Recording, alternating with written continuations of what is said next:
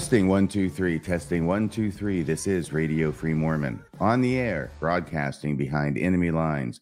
Tonight's episode, Breaking Silence Part 3, examining 5 women's claims against Tim Ballard. Once again, we are in the process of a series of podcasts reviewing the statements of the 5 women who filed the initial lawsuit against Tim Ballard and whose statements were attached as exhibits to that lawsuit. I am happy to report that since yesterday's podcast in this series, I have located and actually had sent to me by several listeners the 5th statement. It appears that there may have been an amended lawsuit filed that clarified this problem and has the 5th statement included instead of having the first 2 exhibits be duplicates of the same statement, in this case of WW. Exhibit B has now been provided to me as the statement of DS. I am going to complete with HDT, who is Exhibit E. That's who I was moving down to as of yesterday. And then in the next program, I'll circle back and examine the statement by DS. I'm looking forward to that. Thank you so much for everybody for helping me find that. I'm not exactly sure what the problem was. I mean, I got the initial lawsuit. It was sent to me by a friend lawyer of mine in Salt Lake City, and he just sent me the link to what was filed in the court. So I don't think the problem was on his part. I know it wasn't on my part, but we have the 5 statements, and that's what's important now. Once again, going to the statement by HDT, I'm going to put this up on the screen. I will note for the record that it is October 26, 2023, and we'll see if we can get through these statements together. I know it is wearing on people. It's wearing on me. I had a rather bad weekend after reading the husband's statement. I know that sounds sexist, but I probably related more to the husband than I might to the woman. But reading these women's statements is awful. And I've certainly had some bad moments this week going over the women's statements. Now, let's see if we can find this. I'll put it up on the screen. Here is the statement of HDT. You can see it is attached as Exhibit E. And I will find it over here. Here it is. So I have it on another screen. I'll see if I can enlarge it just a bit more. That's the wrong way. That appears to be as much as it enlarges. Here's her statement. I was introduced to Tim Ballard by my friend and client, CL. I don't see CL as a plaintiff in this lawsuit.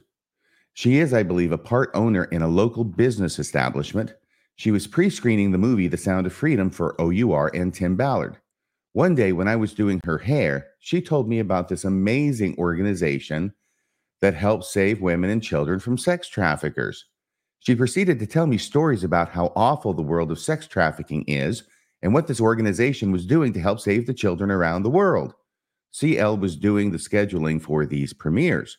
She asked me if I wanted to go to one of the pre-screenings. I said, yes, that sounds awesome. She gave me some dates, and I chose one. After the movie, Tim was there answering some questions. Tim Ballard, obviously. I told CL that if he really was a famous guy, then he needed a new hairstyle. When she ran into him, she told him that she had a great hairstylist. I think you should try her out. He had his assistant reach out to me. I went to a house in Saratoga Springs. It was on October 24th, 2021. That is a time period that is common to, I think, all of the statements, if not most of the statements so far in this first lawsuit.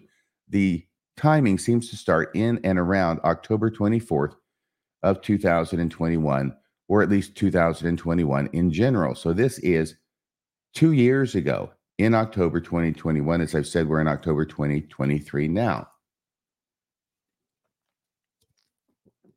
Apparently, at this house in Saratoga Springs, apparently Tim was doing some sort of therapy that he had to do for 3 days in a row. He was on his 3rd day, and he had to be away from his family and friends. Only Catherine, his wife, could be there. He couldn't have his phone or anything until the end of the 3 days, which would have been that night. So I had been communicating with his assistant and Dimitri. We've run into Dimitri before, the bodyguard, who was his bodyguard, about a time and place where to meet so that I could cut and color Tim's hair. A little coloring going on with Tim's hair at this point. When I showed up to the house in Saratoga Springs, which was not his house, I guess it was just a house where he was doing this therapy, his wife, Catherine, opened the door. This is the first time I think we've met Catherine in any of these statements. She's obviously been referred to, but not met. She let me in, and Tim was coming down the stairs. He looked like he just woke up. He and Catherine were talking about what they wanted to do to his hair. He was saying that he wanted to have a more edgier look.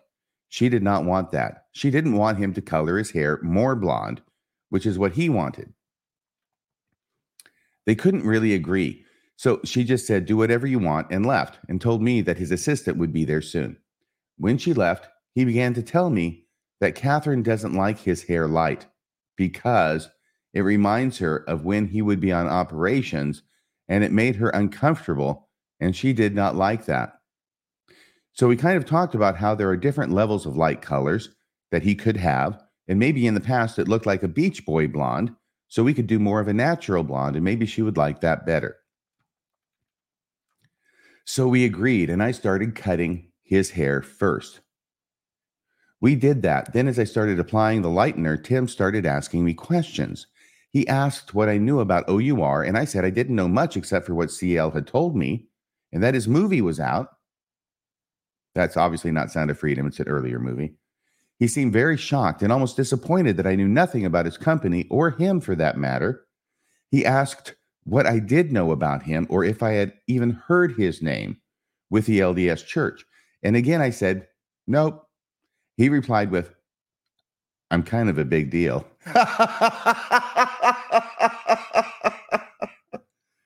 Oh my gosh. Tim Ballard replies, I'm actually a big deal. I said, oh, yeah? Tell me why. That is when he started to tell me that he had written quite a few books on the new and everlasting covenant. He said that he is good friends with many apostles, including Elder Ballard, and that he knows President Trump personally. He started telling me a lot more about what OUR does. He asked me how I felt about it. I told him I was very impressed, that it's a very noble cause, and I really admired him and what he was doing. He doesn't need a lot of attention, does he? He then asked if I ever wanted to be involved in a cause like that, and I said, of course. He asked what position I would like to be involved in, and I said, I don't know. I've never thought about it, but it sounds amazing. He then asked me how I would feel about going on an operation with him, and I asked him what he meant. That's what he started telling me about a couple's ruse. Is the NDA going to come next? About a couple's ruse, Tim said that the way they had been getting intel on ops had worked for a while, but it wasn't working anymore, so they had started realizing what was happening and that they needed a new tactic, and that new tactic is you. Tim said he had been praying about it, and he came up with a couple's ruse, and that it had been sanctioned by Elder Ballard, and that God told him to do it. What could possibly go wrong? He said it was a difficult job. We had to act like a couple. We had to be very sexual with one another, but it was all for the benefit of saving the children. He said that God knew our hearts and our souls and what we were wanting to accomplish, which was to only help the children. He asked me how I felt about it and if I thought I could do anything like that. I felt special that he was asking me. I felt important to be asked to do such amazing, important work. I said, of course I would want to do that. He then began to tell me that his last operator, who was his partner, had fallen in love with him. He says this, according to these allegations. Once again, these are just allegations at this point. But according to these statements I've been reading, he says this to every freaking female operator. Not only the part about immediately introducing the couple's ruse, which God gave to him by revelation, but also that his prior female operator fell in love with him and had to be gotten rid of in some way. He then began to tell me that his last operator, who was his partner, had fallen in love with him. And before any lines were ever crossed, she had told him and decided to quit. Told him she'd fallen in love with him, I guess. He said he was about to do interviews with about 20 different women to be his new partner. But if I was willing to train for a little bit and see if it worked out, he would like me to be his new partner. Oh yeah, 20 women. He said he already felt very comfortable with me. I told him, yes, that sounds amazing. He asked when he could meet with me so I could sign an NDA. Ha ha ha. There it is. Comes the NDA. I said, anytime. Let's figure it out. And he said, how about tonight? I said, okay. Yeah. By the way, when I was making that comment about 20 women, I sense that this is another one of his manipulative tactics, if this allegation is true. All right. So first the couple's ruse, then the NDA. I said, okay. At that point, I had told him that I was a single mom. Of course, because that always comes up in the conversation. I mean, sometimes it does, but it seems that Tim wants to know right away what your status is, if you're going to be one of his operators. He knew that I had my kids that weekend. He asked if he could come over with one of his partners after my kids went to bed and I could sign an NDA. Boy, it's really important to get this NDA signed, isn't it? Because he probably shouldn't have told me any of that before having me sign anything. Oh no, I talked about the couple's ruse before I had her sign an NDA. I said, absolutely. He asked me if I wanted to go to one of the showings of his movie premiere that was the next Monday morning. And I said, yes. He ended up wanting me to tone his hair a little darker. Catherine still thought it was a little bit too light. So we were trying to figure out a time when we could tone it a little darker as well. We decided to sign the contract not that night. We would do it when we fixed his hair. CL was actually going to train as an operator as well. She and Matt Cooper were going to be partners. CL and Matt were going to come over to my house, and CL and I were going to sign our NDAs. So she's got to sign one too. CL does. That night, we were all going to talk and run some scenarios, and Tim and Matt would explain some more in detail what it would be like on operations. We talked about how we would have to start training one-on-one, hanging out, so we could get really comfortable with each other and we could know how each other works. Even get to know our normal personalities, like, she actually writes that in here, like if we were sitting down, me putting my leg over his leg, things like holding hands, really getting to know each other on a personal level so that we could trust one another. Tim talked a lot about how we needed to trust each other. He said we would be put in dangerous situations. The more we really knew how each other worked, that if we had to save one another, we could trust that would happen. He starts slowly touching my hand, slowly touching my leg, slowly rubbing my back. And I just keep going along with it because that's what we're supposed to do. We're supposed to get really, really comfortable with each other, especially physically. CL, Matt, Tim, and I hung out for a little bit, and CL and I signed the contracts, the NDAs, and they left. Tim and I continued texting every day, just still getting to know each other by talking on the phone. So it sounds like they talked on the phone as well. He asks me if I want to go to a gala that is coming up for his company. And I said yes. So he got CL and I tickets to that. And at this point, we've only seen each other those 2 times, but we have been talking and we are planning to get together with Matt Cooper and CL again at my house one night when I don't have kids, just so we can all hang out and talk and get more comfortable with each other. We were planning on doing that before the gala. And so what happened was we got together. Me, CL, Matt, and Tim. We are hanging out. We actually played like some games. And we're trying to all act like couples. It was very strange, but that's quote unquote what you're supposed to be doing. And she actually writes quote unquote in her statement. Tim's starts kissing my neck. I think it's just supposed to be Tim. But Tim starts kissing my neck and my forehead, grabbing my butt. He kept telling me like, this is what we have to do so that we are comfortable with one another. Matt Cooper's not doing this to CL. They would touch each other's backs and she had her leg over his, but that was the extent. Now it sounds like they're hanging out. It sounds like they're in the same room. It sounds like they're in eyesight of each other. So if that's correct, then both Matt and CL can see what it is that Tim Ballard is doing to HDT, the individual signing and writing the statement. So they would be potential witnesses as to the accuracy of this description.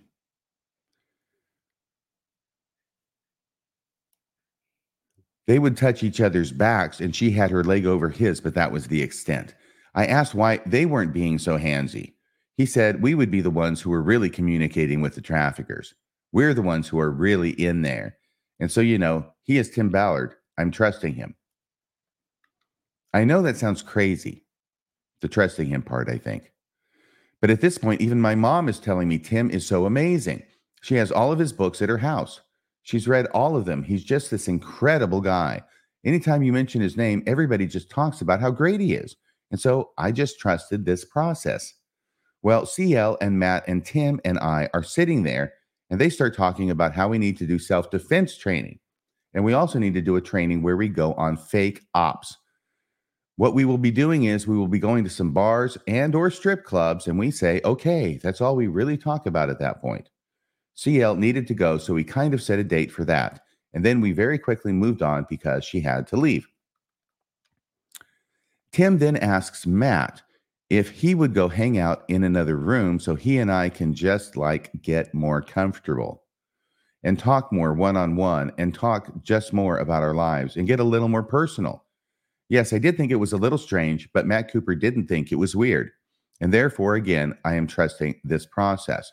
So by that, I'm taking it she means Matt Cooper acquiesced to Tim's suggestion that he leave the room so that Tim and HDT can be alone. This Matt Cooper individual appears to be too close to the fire. In other words, it seems if these allegations are correct, and we've encountered him before in different scenarios, that he never seems to be the person who's actually doing the sexual harassment, but he does appear to be very aware that Tim is. And regardless of what his thoughts are about it, it appears that he allows Tim to be alone so that he can do this. We sit on my couch. He pulls me, that's Tim, he pulls me in really close. He starts rubbing my arms and he puts his face in my neck. Started kissing my neck, pulled down my shirt on my shoulder, and started kissing my shoulder. And I said, wait, aren't we supposed to just be talking and getting to know each other more personally? And he said, yeah, that's what we're doing. Oh my goodness. And he says, why don't you talk? And so I started asking him questions. I think because I felt so uncomfortable that he was being physical. See, it's an interesting description of the dynamic here, that he's the one who's getting handsy after telling her we just need to talk about things and get to know each other. And then HDT says, wait, aren't we supposed to just be getting to know each other more personally? And Tim flips that to say, yeah, that's what we're doing, when it's not what they're doing. And he says, why don't you talk? In other words, the fault is with her because she's not doing what he already said this meeting was supposed to be about. It's a very interesting tactic to take the attention and focus away from what Tim's doing and put it on her and what she's doing or not doing. And so I start asking him questions. I think because I felt so uncomfortable that he was being physical. Yes, we read that. I started asking him about his wife, Catherine. I wonder why she's asking about Catherine. Good move, though. I asked him, what does she know about this? And he said, not much. I asked him, what do you mean? And he said, not much. And that she didn't want to know. No, she would not want to know that her husband was practicing the couple's ruse with just about every woman that attracted his fancy, if these allegations are true. So she doesn't want to know. I was a little bit shocked. I said, what do you mean she doesn't want to know? He said, she doesn't want to know the details. She trusts me. Is there anybody's trust that Tim Ballard has not abused in some way is what I'm wondering at this point, if these allegations are true. He gathers trust like a collector gathers comic books, and then he turns around and he uses that trust for his own personal benefit and inclinations, is what it's starting to look like if these allegations are true. What do you mean she doesn't want to know? HDT asks him. He said she doesn't want to know the details. She trusts me. She knows that this is a calling from God. She knows that this is what needs to happen, and she knows that I'm the man for the job. Yes. I asked if she trusts you. So HDT asking Tim if Catherine trusts him. I asked, if she trusts you, then why does she not want to know what is going on? A trenchant question. He said, well, she knows to a point. She doesn't want to know details about the things that I have to do with the women. And she doesn't want to know about the gross things that we have to say with the sex traffickers and do with my partners, which brought me into more questions. So I started asking him, well, what do you have to do with your other partners? He proceeds to tell me that he has had to shower naked with them. He has been in massages before where they have had to grind naked and act like they are having sex. He has had to pretend that he is fingering someone while they were at a bar. He has had to have somebody rub him over his pants on his genital areas. Things like that. And I was a little bit shocked, and he kept just saying to me, do you now see what I'm saying? This is a very, very hard job. Oh, nice one, Tim. But it really is a calling from God because somebody has to do it. And if somebody has to do it, I know that I can do it and have the Spirit with me while I do it. And I said, I'm not sure if I can do that. That seems very hard for me. He said, you will. Once you understand and you see the good in the kids, you will get there. He told me that a line has never been crossed with him and a partner before, and that I can feel safe with him. I'm not sure what that line is at this point, that it's never been crossed with him and a partner. He then begins to tell me the first time I met Tim and Catherine that later Catherine told Tim, that she had a strong feeling I should be his partner. He uses Catherine. He uses Catherine's name just as surely as he uses Elder Ballard's, if these allegations are true, in order to get what it is he seems to really, really want. Tim says Catherine had a strong feeling when she met HDT that HDT should be Tim's partner. So once again, I was feeling very uneasy, but also thinking in my mind that this situation is a very uneasy situation, but that I'm going to trust this process. At this point, Matt comes downstairs and Tim gives me a hug, and they leave in the meantime. And they leave. That's probably a period there. I don't see the period, but in the meantime, we kept texting. He wanted us to build a narrative of what we would say our relationship was when we were undercover. He just kept saying we need to build our legacy. What's our story? He wanted to make sure we were talking or texting so that we could stay close and he could answer any questions I had, no matter how awkward it may seem.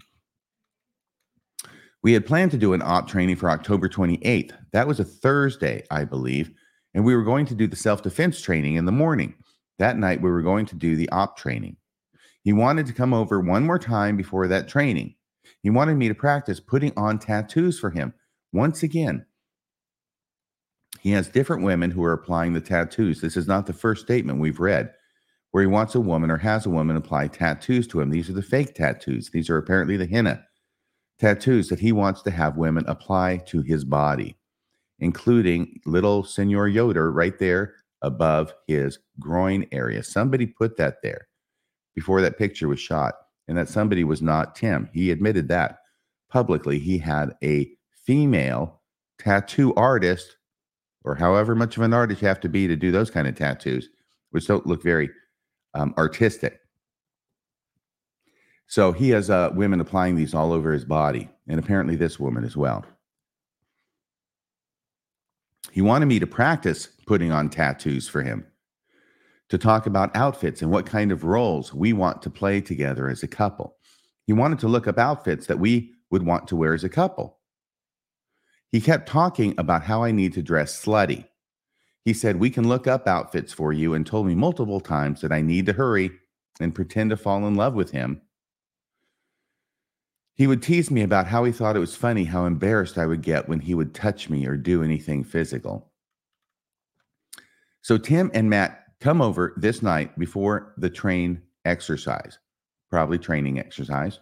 They just kind of hung out. I honestly was not quite sure if this is how they hang out or if this is how the hangout was supposed to go. They just kept saying that they loved hanging out with me. And if I'm being honest, I enjoyed hanging out with them. It felt like I was a part of a cause that was really changing people. They told me lots of stories about operations they had been on. It was great to hear. I felt a part of something that was amazing. Every once in a while, Tim would come over and sit by me. He would whisper in my ear, "Why aren't you kissing my neck? Don't you want to do that?" I would sort of laugh and play it off as if it was a joke. Tim did not bring the tattoos for me to practice on him. He said he forgot. We looked up outfits that we would like to wear as a couple when we would be out. They were getting ready to leave, and Tim asked Matt to go out to the car and wait for him. Does Matt Cooper ever get tired of having Tim with a woman in his office or room tell him to go out and wait for him? Yeah, he's going to have a tough time. If all these allegations are correct, Matt Cooper is going to have a tough time pleading ignorance. They were getting ready to leave, and Tim asked Matt to go out to the car and wait for him. I immediately got nervous. Matt walked to the car. Tim shut the door. He said, "I need you to kiss my neck a little bit. I need you to be able to grab my ass. I need this to work both ways so we don't get ourselves in a bad situation." We were standing by my front. I put my arms around his neck and I started kissing his neck. He told me again, "I need you to grab my ass." When I hesitated, he then turned around and pushed me up against my door and started trying to grind up on me. And I could tell that he was hard. Yep, we've heard this story in the last statement, this type of activity. So I pushed him away. I snapped at him and said, "Tim," he said, "this is what I wanted to show you. This is what I'm talking about. And sometimes this happens and it's going to naturally happen. And I just want you to be aware of that." I think I said, "Okay." I was in a little bit of shock. Luckily, Matt knocked on the door. I hurried and opened it. He went to walk out the door and said, "You still need to learn how to smack my ass." So I patted it as he walked by me. Okay, so Tim walked out the door.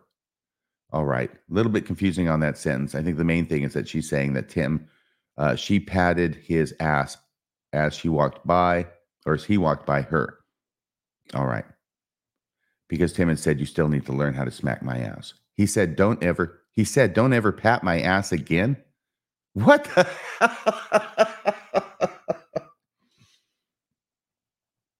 Okay, so after all this stuff about you got to learn how to grab my ass, and then Tim knocks on the door and she opens it, and he went to the door or something and says to her, "You need to learn how to smack my ass." So she patted it as Tim walks by, and then Tim says, "Don't ever pat my ass again." I have no idea what he's up about now. Is he trying to be funny? Is it because somebody else is in the room now? Is Matt in the room? Is he a witness? I don't know. There's a very interesting turn of events. When he left, I felt very conflicted. I wasn't sure if that's how you should be feeling, if that is what it was supposed to feel like when they were saying this is a hard job and somebody has to do it. It's a little like stream of consciousness reading. I feel like I'm reading James Joyce. I kept returning my mind to the stories that they were telling me about the operations they had been on and how amazing it sounded. And I kept telling myself, this is why it has to be worth it. So Thursday morning comes around, which is October 28th. This is when we are going to the gym to do the self-defense training class. He, of course, Tim, apparently, is texting me in the morning and telling me he's so sorry for staying too late the night before, kind of giving me a little rundown about what time, where we are going to meet that night. Asking me what I'm going to wear. We never ended up talking about what we were going to wear. Honestly, this may be the most difficult to understand statement in places that I've reviewed so far. I'm going to go back a line and read so that you can understand this is exactly the words. He, of course, is texting me in the morning and telling me he's so sorry for staying too late the night before, period. Understood. Kind of giving me a little rundown about what time, where we are going to meet that night. I think I understand. Asking me what I'm going to wear. We never ended up talking about what we were going to wear. And so we just kind of talked about when we were at the gym, we were going to make a list of things that I needed to get together for that night so that I could do makeup and tattoos and stuff for his hair. Okay, kind of getting the sense of that. So then he asked me, "Are you feeling okay?" And I didn't respond. He just kept trying to say, like, it's okay. And we should be over communicating at this point and telling each other everything. We should be over communicating, I see, at this point and telling each other everything. That's what saves our asses and things like that. And at this point, I'm feeling so uncomfortable about what happened the night before. With him pushing me up against the door, I asked him what I think that's two sentence fragments in a row. I asked him what I talked to CL, and he told me nothing. Honestly, I don't know what exactly this is trying to communicate. I asked him what I talked to CL, and he told me nothing. And he said, but we can talk at the gym. So we got to the gym. Nobody's there yet. Everyone was kind of running late. So as soon CL, holy Toledo. So as soon CL, I jumped in the car with her. And we just kind of started talking about how we are excited to do the self-defense class and how we were both really nervous to go to strip clubs. Okay, so CL's there at the gym, apparently. She jumps in the car with CL. They're talking. We were joking about we were joking about what we should wear to strip clubs. I think the how is not supposed to be in there. We don't know what to wear to strip clubs like we are moms. We don't know how to dress slutty. We don't go out. We're boring moms, and so we're just having fun, which was nice. I wanted to talk to her so bad, but I just felt a little scared to say anything. Tim at this point is really pushing me to get a passport. He is telling me that in a couple of weeks they have an ops, and he really wants me to go on it with him. And because I don't have a passport, we need to get it expedited. Yes, you do. And 2 weeks is pretty darn fast to get a passport. At least that's been my experience. Expedited or not. Maybe he's got contacts. He's telling me at the gym I really need to talk with Matt Cooper about it. Everyone finally gets there. There's Matt Cooper, CL, Tim, Blaine, who is Tim's son. He had just got home from a mission a week or two before, and a girl named DM. And DM is the individual whose statement we have already read and whose statement appears in this lawsuit. She's another one of the plaintiffs in this lawsuit.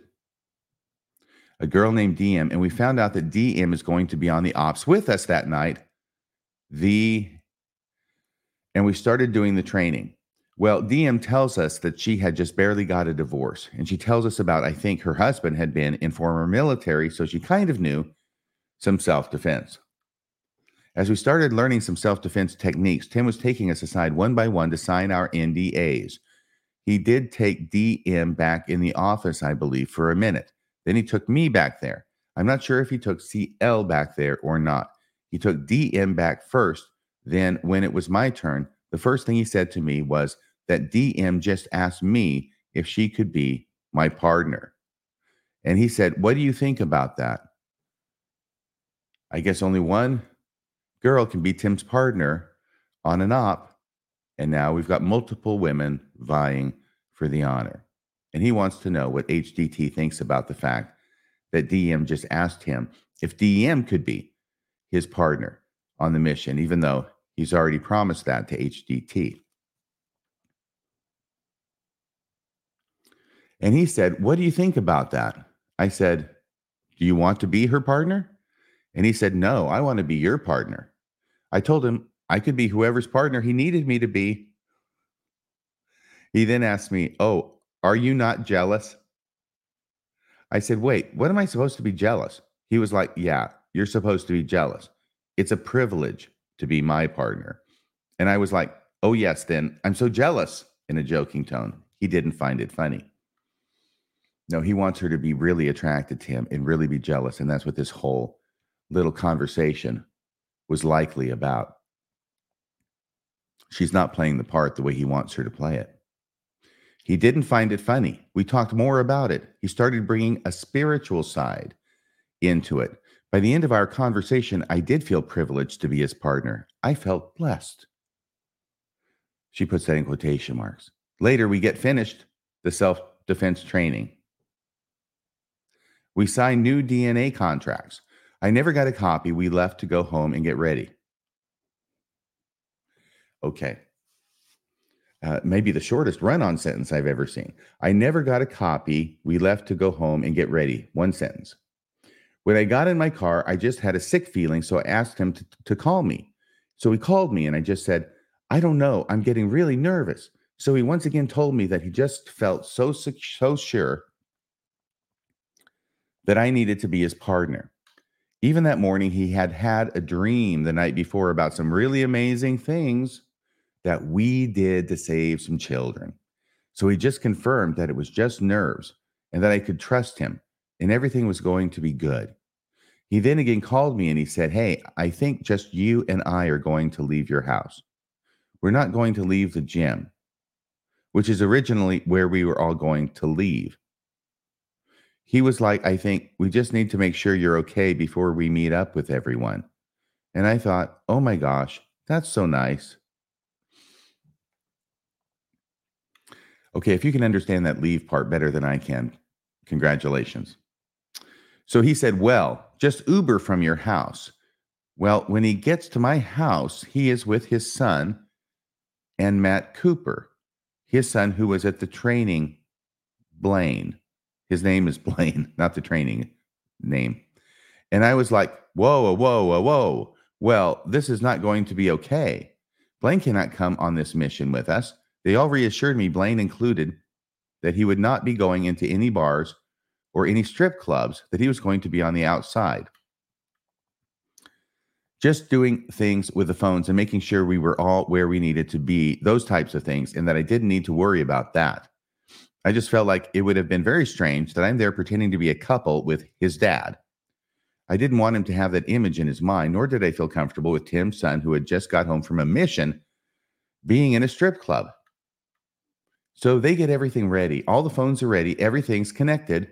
These phones, OUR phones, that only nobody can connect to, except for anyone who has one of those phones. So they give us one, and they leave. Well, Tim was like, okay, well, now we have to be in character, because the second you get off a plane in another country, you are in character. Anyone can be a spy, from the cab driver to every single person at the hotel, like everyone is working for the sex traffickers. And you have to be in character at all times, except for when you are in your hotel room. I was ready for the night, but he wanted to go up to my bathroom in my bedroom and put his tattoo on. So we go up, he changes in my bathroom with the door closed. He comes out and I put his tattoo on his arm. And I think we put a headband on him. Then we're getting ready to leave. I'm not sure I've ever actually read somebody who writes the way they talk. I'm wondering if this was dictated in some way through some software that wrote it up. I think our Uber was supposed to be there in 5 minutes. And by the way, and then never reviewed or edited afterward. I think our Uber was supposed to be there in 5 minutes, and he kind of just pushes me back onto my bed. And I was like, what are you doing? And he said, I just want to see how far you're willing to go. And I was like, whoa, what do you mean? And he said, I want to see how comfortable you can be. You need to be very comfortable with me. I had a long sleeve shirt dress on, and he starts kissing my legs, and he lifts up my dress to right underneath where my boobs are. And he's kissing my stomach. I kept saying, are you sure? Wait, are you sure? He would say something to the fact or the effect, like we might have to do this. Like if we're on a beach, we have to show them that this is who we are and that we're a very sexual couple. And they have to see this, and you have to be comfortable. You can't shy away from it. And you get very shy. This is what she's saying Tim told her. You shy away from this stuff. I would say, okay, I think I can do it. If we were in a situation, but in my bedroom, that feels very uncomfortable. And he kept saying, I need you to show me. I need you to show me. But also his phone kept ringing, which made me feel like everyone was waiting on us, or Uber was there. So he literally turned his phone off, period, at this point, period. I'm trying to talk to him and ask him questions. And so he would stop for a minute and answer my questions. And then he would start like kissing my stomach again and kissing my neck and like putting his legs in between my legs, grinding on me, asking me to kiss his neck, his stomach. Then my phone keeps ringing and buzzing. And so I push him off me. I go get my phone. It's Matt Cooper. He sounds very frustrated. I handed him over to Tim. Tim is like, yeah, it's fine. Everything's fine. Just get another Uber here. Oh, this is the flip side. This is the flip side of a statement we read earlier about Tim was supposed to be there with this woman at the gala or at the strip club, remember? And he was going to get an Uber, but they missed the first Uber and they had to get a second one. So they took them longer to get there. This was when Tim was wanting the 20 minutes in the room before he met up with the gang to go to the strip club in Salt Lake City. So I handed him over to Tim. Tim is like, yeah, it's fine. Everything's fine. Just get another Uber here. Luckily, the Uber was 5 minutes away. So I was like, I need to freshen up. I think if they took all the likes out of the statement, it would improve it dramatically. He told me to remember the second we got in the Uber. Period. Okay. I think I know what's going on here. He told me to remember the second we got in the Uber, comma, quotation marks, we are in character. Well before we left. I felt as if I had a headache, so I grabbed some ibuprofen out of my drawer before I went to freshen up. He asked me if he could have some ibuprofen. I gave him some, and then he also asked if he could have some for the road. I said yes, and he also asked if I had some Excedrin. I said yes, so I gave him some Excedrin as well. Then I shut the drawer and went in the bedroom or the bathroom to finish freshening up. When I came back, I noticed my drawer was open. Even now, I remembered shutting it. I thought that was strange, but didn't think too much about it. Then we go get in the Uber and we start driving there. Of course, he's all over me. He had brought some energy drinks. I noticed that he had put a pill in his mouth and started drinking some energy drinks. It was not the ibuprofen or Excedrin I had given him. I asked him if he just took a pill, and he said, yeah, sometimes I have to take some pills that I was taking for my anxiety. He told me that when he would take that pill with an energy drink, that it would almost make him feel like he had a little bit of a high. I thought, well, that's great, but to each their own. I didn't know what to do. I'm in a car with him once again. Everyone's telling me to trust this man. We are sitting in the car. He's telling me that when we are in these situations, we always have to just be very, very sexual. Excuse me. All over each other, just like groping each other.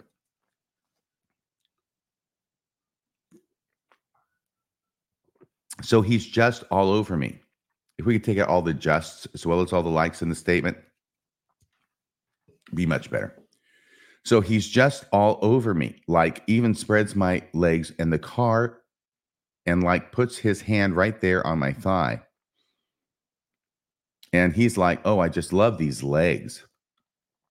And it's like grabbing them and just being very grungy. We get to the bar / strip club. See, / is spelled out here.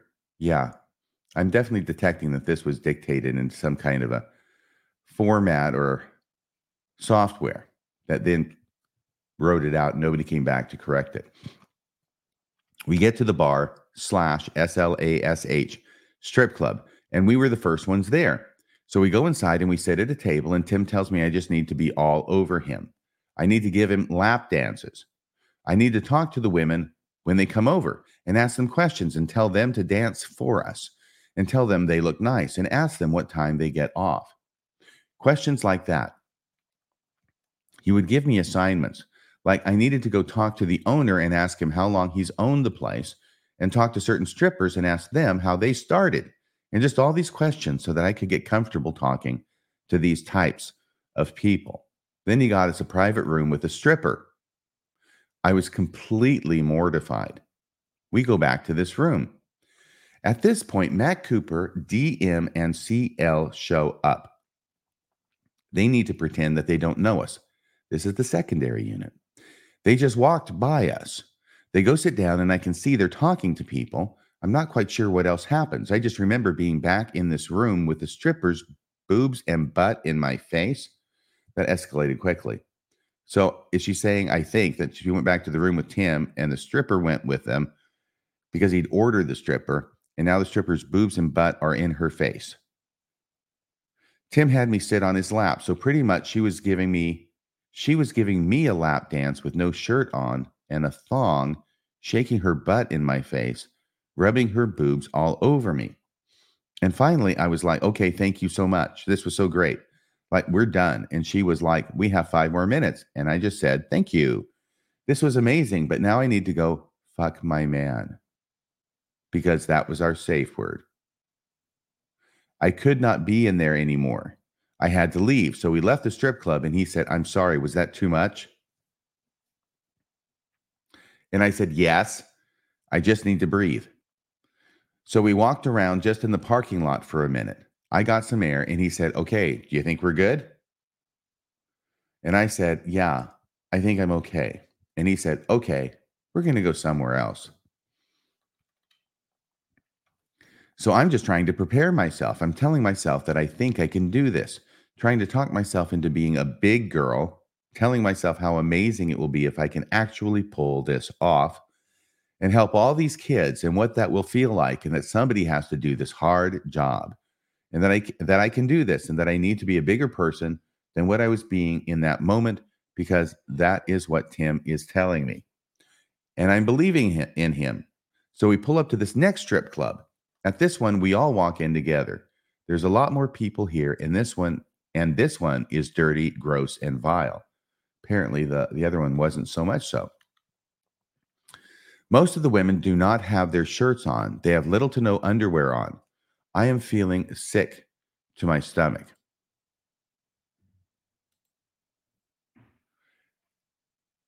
I wanted to cry, so I excused myself. I go to the bathroom. I'm in a stall. It's disgusting. I don't even dare to pee. I just lean my head over because I don't want to mess up my makeup. And I let the tears just fall to the ground because I don't want to mess up my makeup. I'm trying to keep it together, but this is so hard for me. I pull it together as much as I can. I don't have my phone. We aren't allowed to have our phones. Yeah, somebody might start snapping pictures that could be compromising, I imagine. So I'm just really trying hard to be okay. I washed my hands, and I went out, and I noticed that Tim has his arm around DM. CL is sitting in a booth with Matt Cooper, and Tim walks over to me and asks me if I'm okay, and I said, yep. And he was like, okay, come with me, and we start dancing. And then he takes me into this room, and he whispers in my ear, are you okay? And I just nod, and he says, okay, and we are in this little room by ourselves. There's a curtain, and a woman opened it, and they opened it and asked us if we want someone to come dance for us. And he tells them now that I'm going to dance for him. So he tells me I need to give him a lap dance. So I start giving him a lap dance. And next thing I know, his son opens the curtain, and I'm staring him straight in the face, and he is watching me give his dad a lap dance. I lost it. I came unglued. Blaine, his son, turns around, says sorry, and walks away. I told Tim I was done. Yes, this is where DM's statement overlaps with HDT's statement. I freaked out. I told him we're all done. We are all leaving. This night is over. I told Tim he lied to me and told me that this would not happen. They all promised me. When I walked out of that room, Blaine was sitting at the bar. He's literally staring at this girl on a pole with her leg up to her head, and her vagina is sticking out of her thong, like in the middle of her vagina. So her vagina is completely hanging out, and he's like a deer in the headlights. I grabbed him. I tell him he needs to leave. Then I went and grabbed Matt, CL, and DM. I said, we are done. I am so upset. Blaine should not be in here. We are leaving at this point. I've never seen this older gentleman, but he is clearly a part of OUR and the team. He came up and apologized to me. I just said, whatever. We are all leaving. We are all outside. Tim went over and talked to Blaine for a minute. Then mine and Tim's Uber came. We all got back into our cars and met back at the gym in Draper. I honestly do not remember my conversation with Tim on the way back. I just remember walking into that gym. Everyone was looking at me with faces like, oh shit. And I walked right up to Blaine and I asked him if his mom knew where he was that night. And he said, she knows I'm here with my dad. And I said, so what does she think you're doing? And he said, well, she thinks that I'm just helping with training. Does she know that you were going to strip clubs? And he said, no. And I said, would she be okay with you going to strip clubs? And he said, no.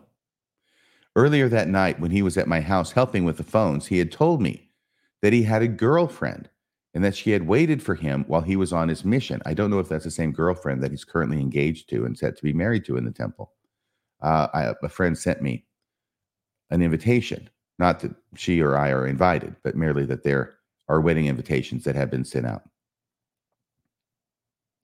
Earlier that night, when he was at my house helping with the phones, he had told me that he had a girlfriend and that she had waited for him while he was on his mission.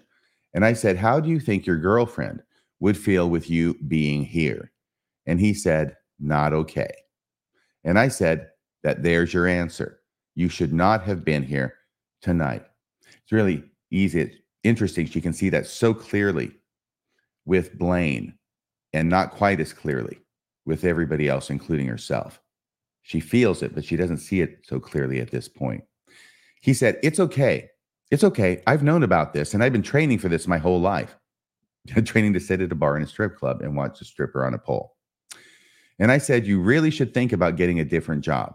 If you want to do this, do a different part of it. So we all huddle up. I'm standing in the corner because I'm so pissed off, and everyone still is just kind of apologizing. Like, we're so sorry. It's really awkward. I don't really remember the rest of the night. I got a message from Tim the next morning at 6:52 a.m., which suggests that she still has that text and can read the time off of it, that said, you were fantastic. I really do want to keep working with you. We will work out the emotions and tactics, and so many things will revolve around ops. Let's talk very soon. We ended up talking on the phone a lot that day, and from then on, we talked a lot about spiritual things. My dad had been diagnosed with a brain tumor about 1.5 years before that, and it was terminal. No, she's not vulnerable at all. I was really struggling with my spirituality and God at the time. My dad at the time had a brain tumor and was dying. I confided in him about that. I confided in him, by which I think she means Tim, that I had depression and anxiety. He confided in me that night that he had a major meltdown, like a complete meltdown in front of family, friends, his wife, his kids, and that this is him kind of coming back from this, that he had not done operations for a while, that this is coming back, and that even now, after that night, how he saw how I protected Blaine and even him, that he felt even more that I was supposed to be his partner. Tim said he felt very, very safe with me and that he knows that I will protect him. He wants me to know that he really does care about me, and he thinks that this is going to be a really great relationship. You know, Louis, this could be the start of a wonderful friendship. He was joking and saying that I was his drug provider, his waxer, his hairstylist, his massage therapist. And he was saying, this is awesome. Like I was everything for him. We were texting really late. And because I didn't, period. He was saying that I was just all these things for him. I was trying to turn it around, and I would always do this. I would turn it around on his wife, and I would say, go to bed, like go make love to your wife. Go do something for your wife. Tim, go do something for your kids. I would try to turn things around onto his family. I could tell he was relying on me heavily for his mental stability at this point. Somehow he seems to make every female operative of his feel like they are responsible for his mental health. I really was starting to care for him. I guess it works. Only as a friend, as someone I looked up to and realized he had been through so much. He's really playing the sympathy card. That seems to help out as well. Poor Tim.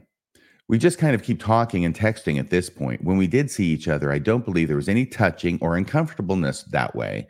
It would be quick for a haircut or a wax. Or a wax. Okay. So I'm guessing that, is she also waxing Tim? Right before the gala, I'm going to put into the sentence, at the end of October.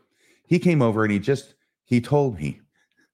He came over and he told me that he was feeling a little unsettled and that he wanted to talk to me about some things. He just kept talking to me about how safe he felt with me, how he could talk to me about anything, how he wants to tell me his deepest, darkest secrets, that he feels like he can relate and rely on me, that I'm the only one right now that he can talk to and even feel safe with. Boy, is Tim laying it on thick.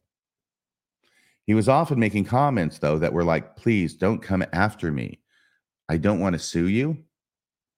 Oh my gosh. There's the threat. I don't want to sue you, so please don't come after me because I'd hate to have to sue you. But if you come after me and tell the truth about what I did to you, then I'd have to sue you. I wouldn't want to do that. Oh my gosh. She's still quoting Tim, if you went to the public and told them all these secrets that I'm telling you, that you would have your small moment of fame, but it wouldn't be good. It would look like we are having an affair. You would just look bad. And I would just kind of ask him why he would say that. And he would just say, everyone that I love turns on me. Everyone that I love makes up stories about me. I wanted him to trust me. I wanted him to feel like he had a friend in the world. Poor lonesome Tim. I wanted to be there for this man who has done so much for everyone. And quite honestly, I wanted to help him with his wife. I had seen her. I saw the sadness in her eyes. And all of it made me feel very sad. And when he had talked about his former partners to me and how they had fallen in love with him, period, end of sentence fragment, I was not attracted to him in that way. So I felt very much like that was going to be an easy thing for me to do, that I could just be his friend. Yeah, let's just be friends, Tim.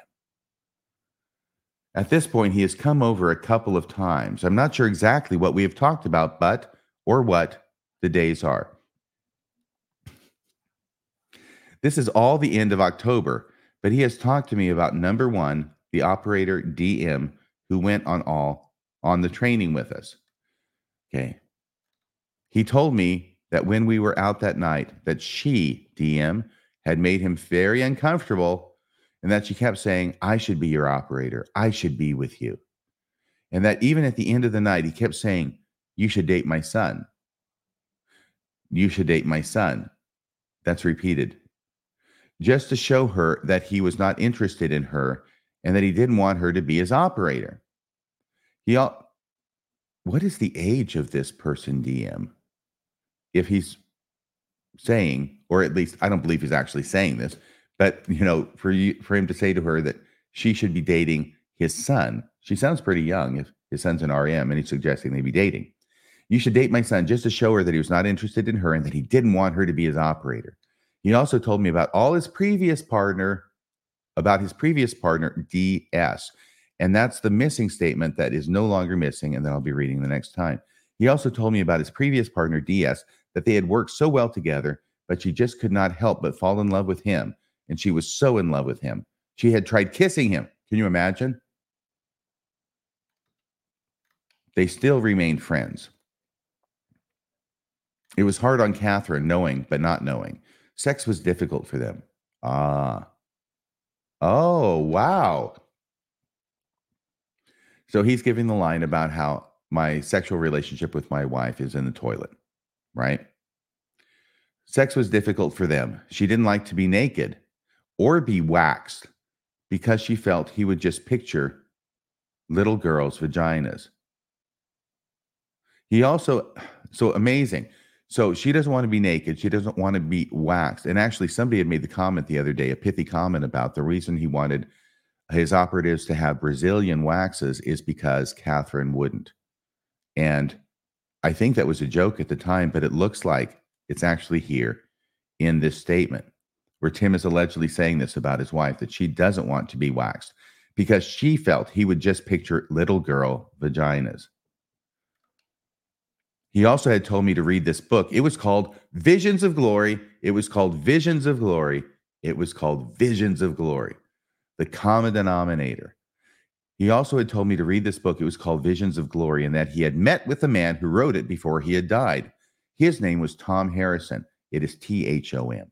Tom Harrison, and that Tom had told him lots of visions that he had that actually had Tim in them. Okay, finally, some really, really different and new information here about Tim's background and his connection with Tom Harrison, author of Visions of Glory. He said, this is Tom Harrison, the guy who gets all the visions of glory. He said that Tim would be a prophet of the LDS Church one day, that he would be the president of the United States. So apparently, at least if this allegation is correct, this is where Tim gets the idea, because he looks at Tom Harrison as his spiritual mentor. Tom Harrison has met with Tim. Tom Harrison has had visions about Tim and about his future. And Tom Harrison has told Tim that he will one day be the prophet of the LDS Church, and he'll also be the president of the United States. He told me that he also had another psychic friend, one here in Utah, that she would tell him things like who his partner should be, that she would tell him a lot of times where he could find the children and where the sex traffickers were. And that's where he sometimes got a lot of his information from. He had been going to California, where he was doing shows on PragerU. He was, and I understand it to be a conservative university, and I don't know if it's a real physical university or more of an internet or both, but I don't know much about it. He was telling me that they wanted him to start hosting his own show. And while he was there, he had met with this lady who had done tantric on him. He said that they got naked together. It doesn't sound like it's part of an op. She didn't touch him, but she did sit behind him, and that she would do these tantric exercises on him. And that what would happen is it would get out all of the bad, like juju, in him. And what would happen was at the end, he would have an orgasm, and that he would get such good relief. But he felt that it was okay because they weren't touching. He wasn't attracted to her. She was an older woman, not attractive. But he was getting out all the gross toxins and stuff in his body. But that he could have an orgasm, and he would ask me if. Really? But that he could have an orgasm, and he would ask me if. There's no period, and the rest of the line is blank. It seems to end there. I thought he should feel bad about it. And I asked him if Catherine knew, and he said no. And I said, then maybe it's something you should not be doing. You should probably have a conversation with her. Or if not, like, just maybe don't do it. I thought it was the strangest thing. And he kept saying, oh my gosh, you should try stuff like this. You should do stuff like this. And I told him I was not interested in that. I had told him about this show called The Goop Lab with Gwyneth Paltrow, and that they talked a lot about things like sex and being in your mind and all of these things. I told him that I thought he should sit down and watch it with his wife, and that maybe it could help because he would always try to talk about his sex life, about Catherine, with me. Do you not understand that this is just a ploy and this is just a line that goes back to caveman days? That's how old this line is. Oh, I hate my wife. We don't get along at all. I would not want to talk about it. And he would just say they couldn't talk about it openly. So at the time, I mean, I'm a hairstylist. A lot of women talk about these things. And I had heard a lot about this show. And so I told him to watch it with her, the Gwyneth Paltrow show, apparently. That's when he started telling me that, like, he had had this therapy session. And that's when he was telling me about this tantric stuff. Then we have the gala. Yeah. And I'm sorry, every time I see that word, I remember the Groucho Marx line where he says, it's certainly been a gala day. And a gala day is enough for any man. Then we have the gala. He put me and CL, and never has that Groucho Marx line been more appropriate than when it's used in these statements and lawsuits against Tim Ballard. Yeah, gala day is enough for any man as long as your name is Tim Ballard. Then we have the gala. He put me and CL in the very front of the gala. He sat us at a table with Matt Osborne and Dean Morgan. He set me right by Dean, and he also set me next to his operator, the one he had been telling me about, DS, and her date. It felt very strange because automatically CL and I went to sit by each other, and Matt and Dean split us up.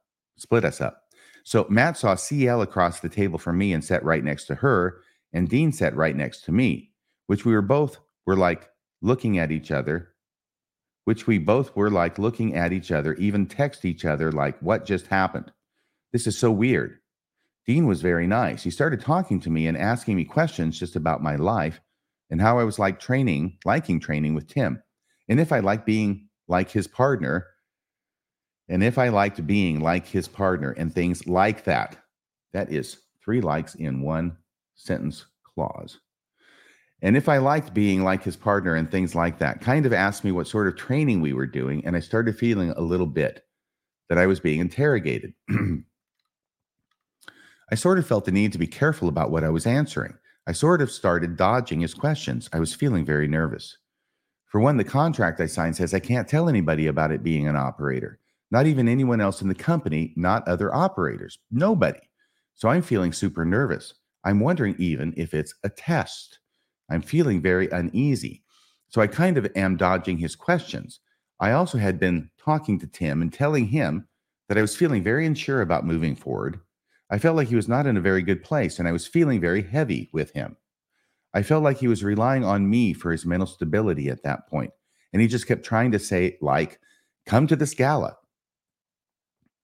It's going to be so great. It will be so fun, and let's talk later. And I kind of thought at first that he was sitting us right up front to just kind of like woo me and keep me going in this direction. But then I'm sitting next to DS, who I feel she also is asking me lots of questions, like, what kind of training have you done? Have you gone out with Tim yet? And I felt the need to ask her questions. And I said, did you feel it was worth it? Did you feel safe with him? Did you ever feel like you were in an awkward situation? She just kept saying, no, no, no. And I don't know if it's because her boyfriend was there, if Dean was listening, or what. But she was just saying how it is the best. You can trust Tim with your life. He would never put you in a situation that you could not get out of. He would put his life in front of yours. He promised to always keep me safe. And she said at some points, you are going to have to be uncomfortable, that he would never do anything that he is not supposed to do. And I said, okay. And that capacity, it made me think, okay, I think maybe I can move forward. She talked so much about how it was so worth it. Saving the children. It was so great.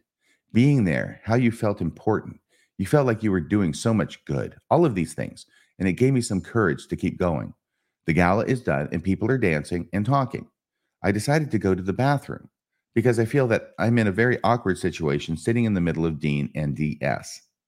I make my way to the bathroom. I ran into Tim's wife, and I had only met her the one time before when I did Tim's hair, but I stopped her because Tim said she felt like I should be his operator, and I wanted to talk to her. Uh-oh. And I said, hi, do you remember me? I met you when I did Tim's hair, and she seemed very, very uncomfortable with me. She said, oh, yeah. She was very kind, very nice, but it seemed as if it was an uncomfortable situation for her. And since she did not seem to know that I was an operator for Tim, she said, oh, are you still doing Tim's hair? And I said, yes. And she was like, that's so great. It's been looking good. She said she was sorry that I didn't like it blonde and that she might have been weird that day. And I said, oh, please don't be sorry. Please don't apologize. I hope that you ended up liking it. She said she did. And I just told her she looked beautiful, and we moved on. I figured she didn't mention me being an operator with him because everything is so hush-hush. I thought that HDT was going to take the opportunity to ask Catherine if she had really recommended HDT to be Tim's operative. Missed opportunity. On the way back from the restroom, I ran into CL in the hall and also Dean and Matt Osborne. I automatically felt very, very trapped. I felt like they had pulled us out in the hall to ask us questions. They start asking us, like, what kind of training we have done. I just look at CL. I don't know what to say. I don't know what to do. And she tells them that we had done self-defense. It's interesting that if we look at it from the point of view of Matt and this Dean fellow, being very concerned about Tim and what he's doing with his female operatives.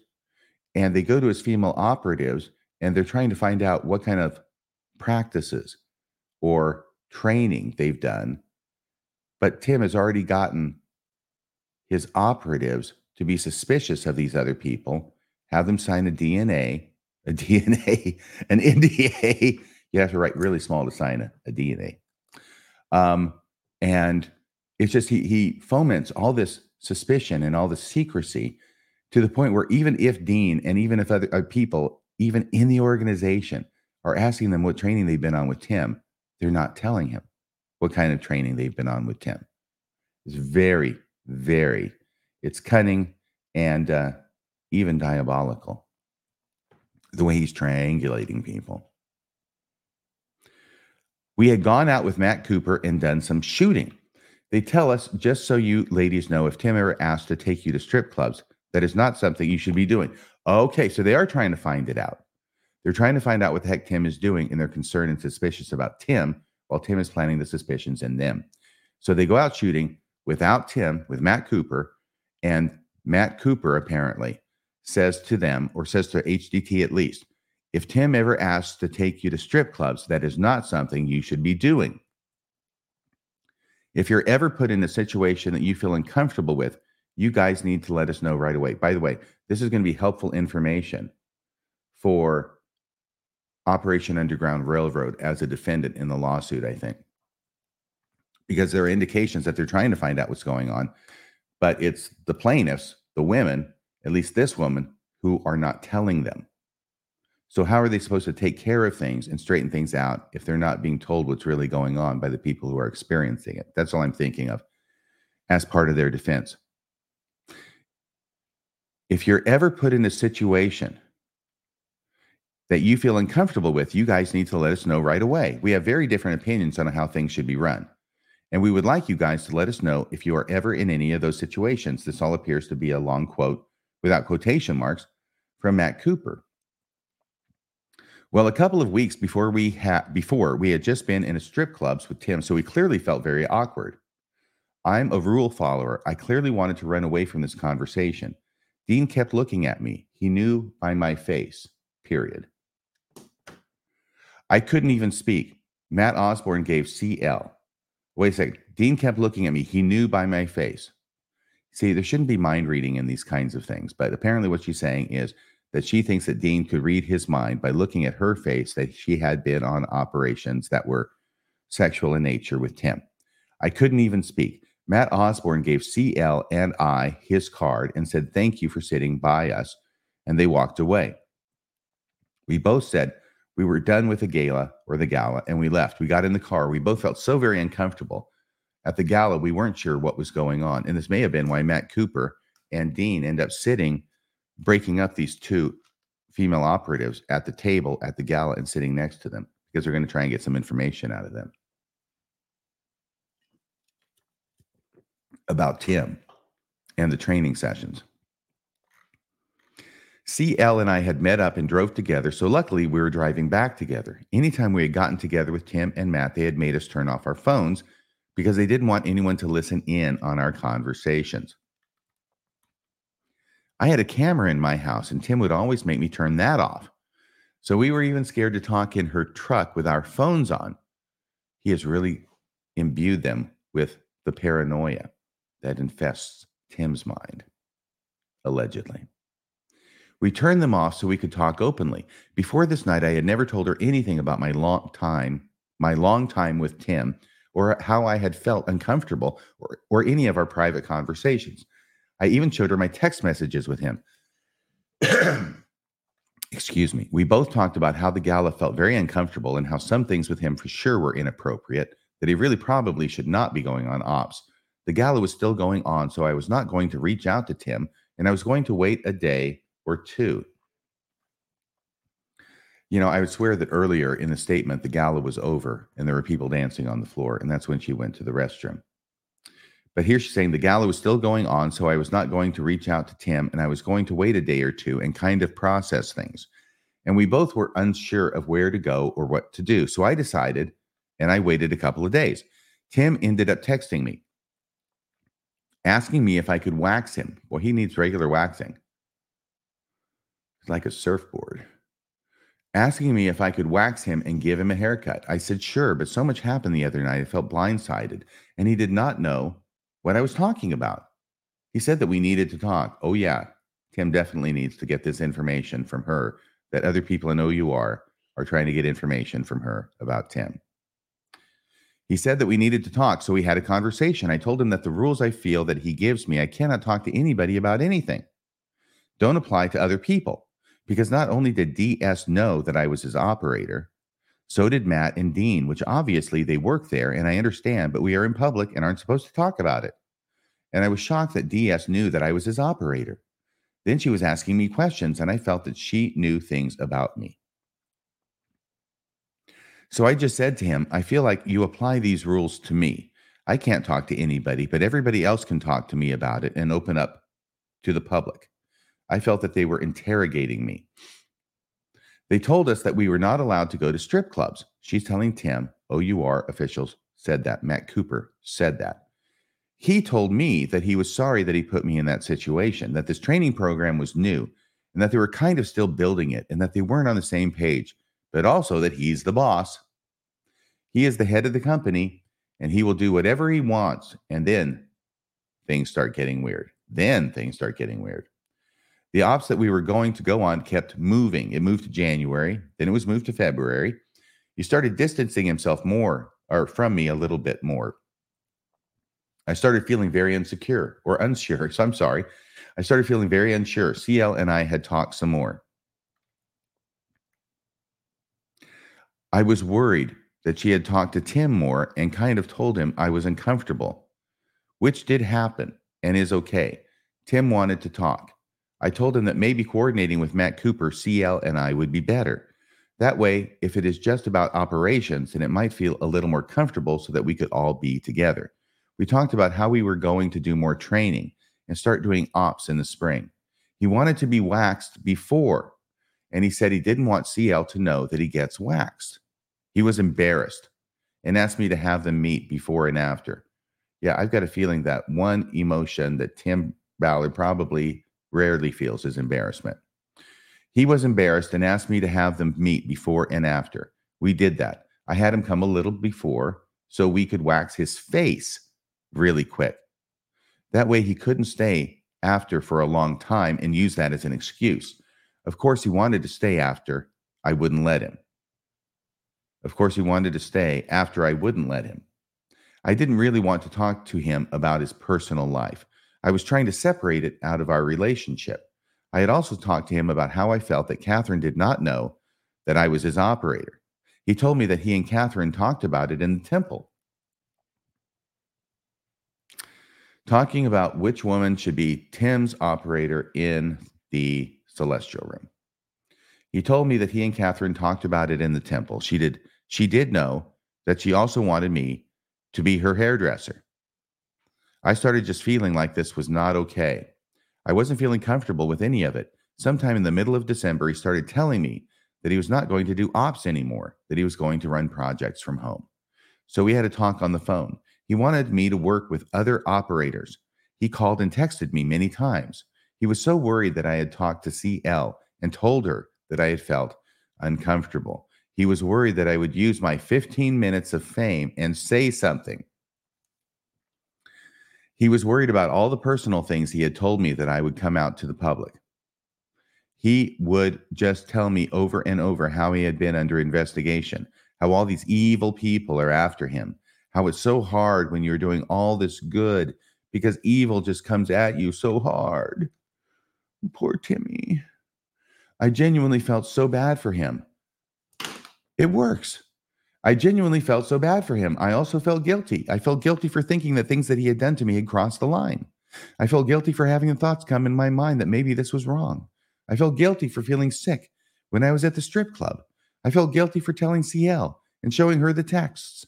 I was just kind of telling me that he was getting off all this medicine and he was getting ready to go to this camp where they would, I'm pretty sure, do like psychedelics on him for his brain to help him get through all of this stuff. This is CL. CL just kind of kept texting random things. Nothing big. I felt like, started getting a little bit deceptive of like, I tell people things. That's the sentence. Nothing big. I felt like, started getting a little bit deceptive of like, comma, I tell people things. Period. These are things that happen, and they always turn on me like I want you to be in my life, but I'm so worried that I just don't want you to tell anybody anything. I said that's what he just kept worrying about. He wanted to get together, but he was worried about our boundaries because we weren't doing ops anymore. I just kept telling him it's fine. We don't need to be worried about anything. That was it. We kind of talked about how he thought I should write a book about things from my past with my ex and things that I had endured. We realized we knew somebody in common, my cousin. He kept on about the book, excuse me. I'm still back there on the cousin. He kept on about the book. We should get together and talk about writing that book, and that if we got together, that he could help me figure out how to do it. I also wanted to introduce him to one of my married friends. The husband wanted to really work for OUR. He had, and talking to BC as well. But I told him that I knew Tim Ballard, that I did his hair, and I would ask him personally. So I kind of brought it up to Tim, and he said, yeah, I would love to get together. We can talk about writing a book for you, and maybe we could meet your friend, and we could do those things. So he also was talking about how he thought maybe I really should do operations and partner with somebody else. All of these things. This is just all through text. At this point, I'm really sort of thinking that he feels very much like a narcissist. I asked him if he'll read a few books. If I asked him, and he said yes. I send to them books on narcissists, and he said he will read them. More than anything, I kept sort of pushing to get together with him for my friend because he really did want to get a job and meet with him. He was also kind of telling me about how he was still getting depressed. We got together. He kept wanting me to wax his chest. I told him that I would wax his chest if he really needed it waxed. It says at waxed. And his neck and like his face and stuff. And so he kept asking me to do it at my house. Is that one of the reasons? Is that why his face is sometimes so red and ruddy? Because it's continually being waxed instead of shaving? I don't know. Some people were wondering if it was alcohol. So other people were wondering if it was drugs, ketamine. I don't know. So I told him that I would wax his chest if he really needed it waxed, and his neck and like his face and stuff. And so he kept asking me to do it at my house. I did not want to do it at my house alone with him. So I asked him to meet at my sister's studio, which is in my parents' basement in Pleasant Grove. Cooper came with him. We just went down there and we waxed it when we went to leave. Then we went to leave. When we were done, he went to hug me and he put his head in my neck and kissed my neck. And I was like, "Aw, what are you doing?" And he was like, "Oh, I'm sorry. I'm sorry." I was like, "It's okay. It's okay." And he apologized about it. He just said, "We are just friendships." Good. It was just very weird. So at this point, we just text until about January, the beginning of January, and we just text about random things. We don't really get together. I'm still kind of talking to him about helping him, having helped my friend get a job there. Finally, we met together with my friend and period. We met together with Ryan, Matt, Cooper, and at my home. At this point, I had been telling Ryan that I did not think it was a good idea for him to be involved in OUR. Well, apparently that's the friend's name. He really badly wants to be an operator. I told him that I thought it was a horrible idea. I did not think his marriage would survive it. I obviously could not tell him what it was about because of confidentiality, the NDA. I told him that I would get him a meeting with Tim. I actually asked Tim to really be honest with him about what it was like because I did not think his marriage would survive it. Tim said that they did have other options of things that they could do and that he could probably get a different job there. Well, Tim and Matt were here first. They came here. Tim felt a little bit off when he got here. That's one sentence. They were only here for maybe about 5 minutes before Ryan got here. Ryan showed up. I don't remember what much they talked about, except for when Tim started telling him that if he wanted to be an operator, that it's a crazy, horrible job. He started being very, very vulgar, talking about things that they would have to say to the sex traffickers in order to get them to believe that they are there to buy the children. He was saying horrible, awful things about things he would want to do to kids. And his face changed. His demeanor changed. He was showing Ryan that that's what it would be like. But not only that, it was like he kind of couldn't get out of the mode. He couldn't change back. He became vulgar, and I didn't recognize him. Right, Ryan left. Right, comma, Ryan left. And Tim started freaking out. He was opening my cupboards and slamming them. That's right, they're at her house.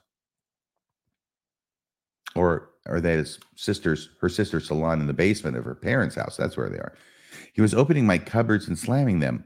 I looked at Matt Cooper, what is going on? And he asked me to go upstairs for a minute. So I did. I went upstairs and I could just hear Tim yelling. I shut my bedroom door. I was honestly afraid. He was yelling and I could hear doors slamming and my cupboards opening and shutting again. And I came back down a little bit later when Matt told me I could. And he said he was fine, but that they were going to leave. And that was that.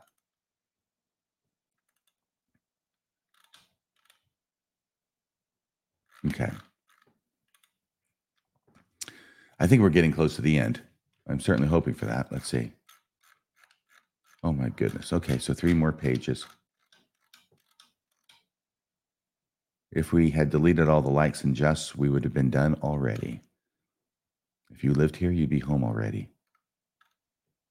Somewhere between the evening of January 7th to the early morning of January 8th of 2022, Tim Ballard came over to my home. He came over because he needed me to cut his hair.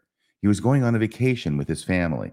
I don't remember where they were going, but they were going to be on a cruise for, I believe, a week or 2 somewhere. He was really nervous about going and being away for that long.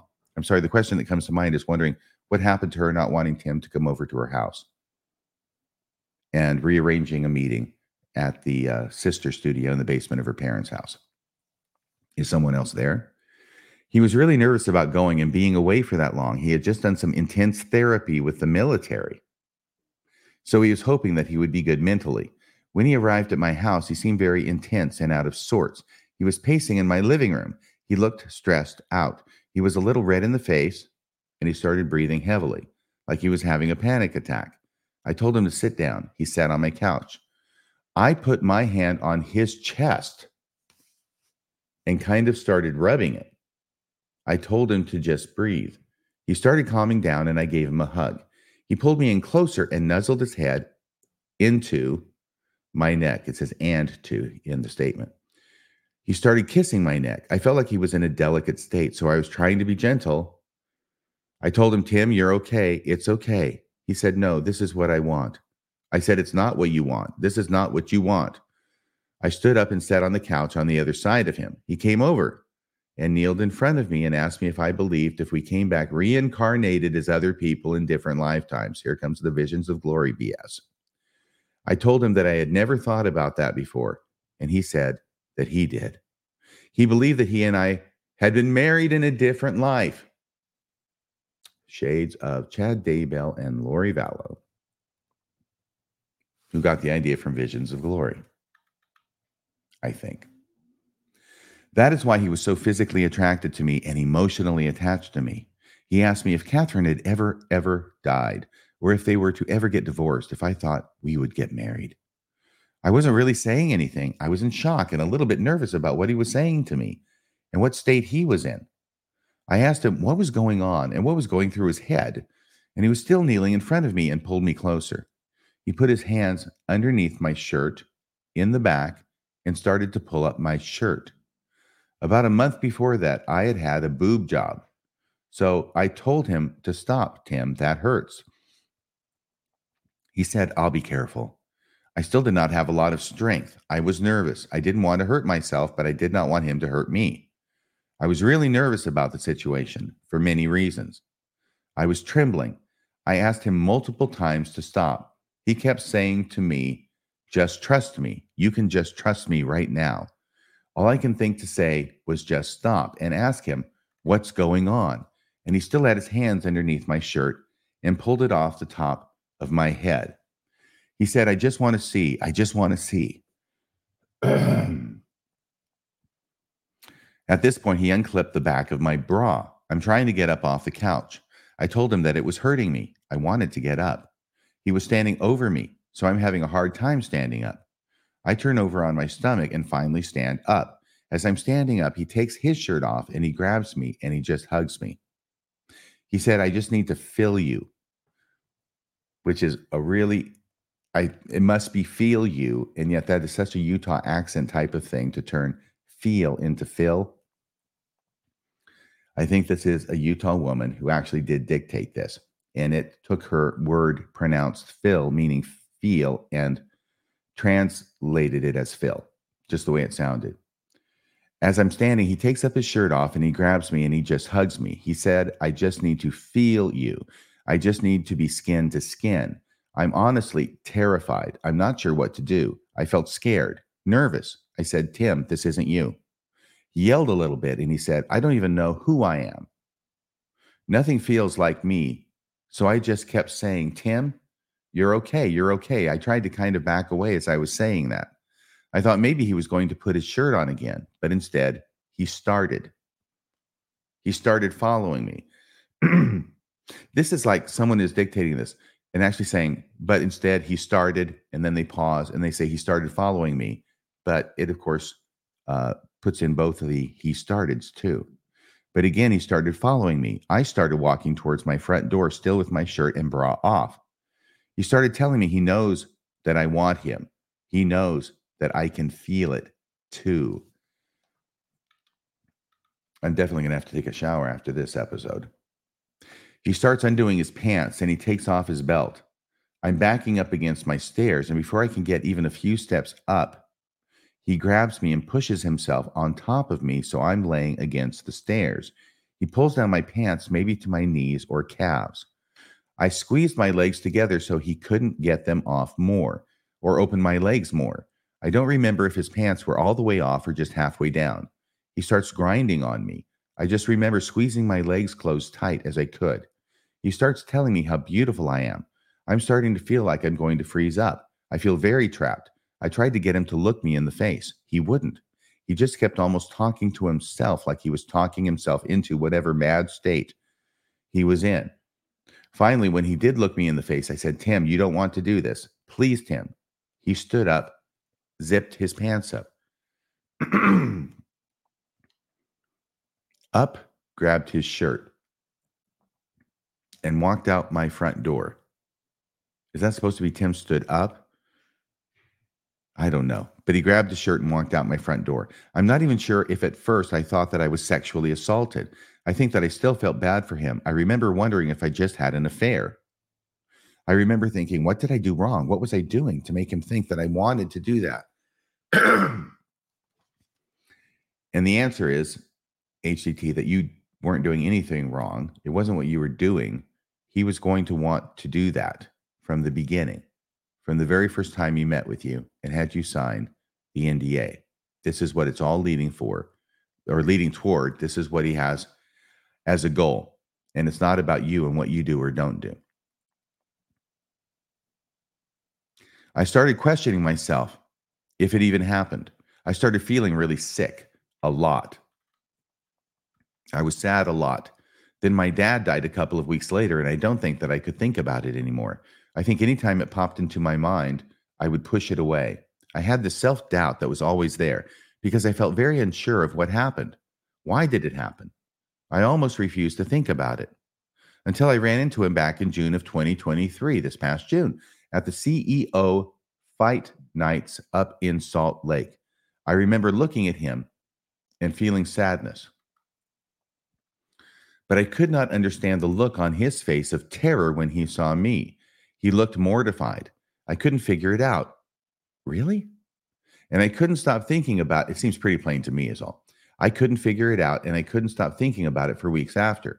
But anytime I would try to think about it, I kept having weird flashes, and I would get really sick again, really, really sick.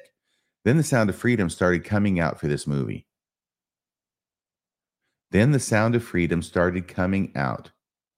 For his movie, Tim is all over the news.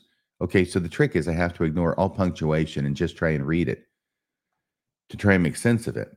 Tim is all over the news. People everywhere are talking about him. What an amazing guy he is. I start remembering things, even from our trainings, and I start getting flashes of that night. And it wasn't until my friend Jamie Means and Ryan Means, Means, who are friends with BC, who worked at OUR, asked me if I wanted to talk to BC. Jamie and Ryan told me that a while ago they told BC some inappropriate things had happened to me with Tim, and that she wanted to talk to me, that she'd been talking to some lawyers because inappropriate things have been happening to other women. I just started crying and I had no idea why. During the next couple of weeks, I looked at BC's number. I was afraid to call her. I've known BC for quite a few years. We have just seen each other at different things for mutual friends, the Means. All I know is that my heart and my body were not okay, and I had to figure out what I had been hiding from myself. I wasn't totally sure why. I just knew in my heart that something had happened. My body and my mind weren't letting me go there. And as I was talking to BC and I started telling her what happened, and she said, "Well, you were sexually assaulted." I think I was not even in a normal state of mind as I was talking to her, and she told me that. By the way, lots of people have been asking the question of whether Tim can be charged criminally for any of this activity. This allegation, he could definitely be charged criminally for. I got off the phone and every little thing came back to me. And even then, it took me quite a few days to really understand what happened and where my mind was at the time of the assault and why I was thinking the way I was now looking back on my life. I was now looking back on my life ever since I've met Tim and seeing what it's done to me. I lost my job at the end of May of 2022. I have been really sick on and off. I haven't been able to keep my clients like I have my whole entire 20 years of doing hair. I haven't been functioning on a normal level. I have learned to block things out the last couple of years. If I feel scared or threatened, I will just block and pretend everything is fine. Then I go home by myself and fall apart. I can pull myself together for maybe a month, and then I fall again. I know that I don't want this to happen to other people. I know that I would like to get help so that I can move on with my life and recover from what's been happening. And that is the end of the statement by the fourth woman in the first lawsuit against Tim Ballard, the statement of HDT. We have one more to read, that of DS. Thank you once again for those listeners who have forwarded that to me so I can examine that in the next podcast. All right, everybody. Thank you so much for joining me once again. Please hit like, please hit subscribe, and please go to radiofreemormon.org if the Spirit moves you. And if you appreciate this podcast and the information I'm providing you, please go there, make a monthly recurring donation. All I ask is $5 a month. And thank you so much to all those who have donated previously and continue to donate to Radio Free Mormon. Your donations do keep Radio Free Mormon broadcasting behind enemy lines. Well, that's about all for tonight. Until next time, this is Radio Free Mormon, signing off the air.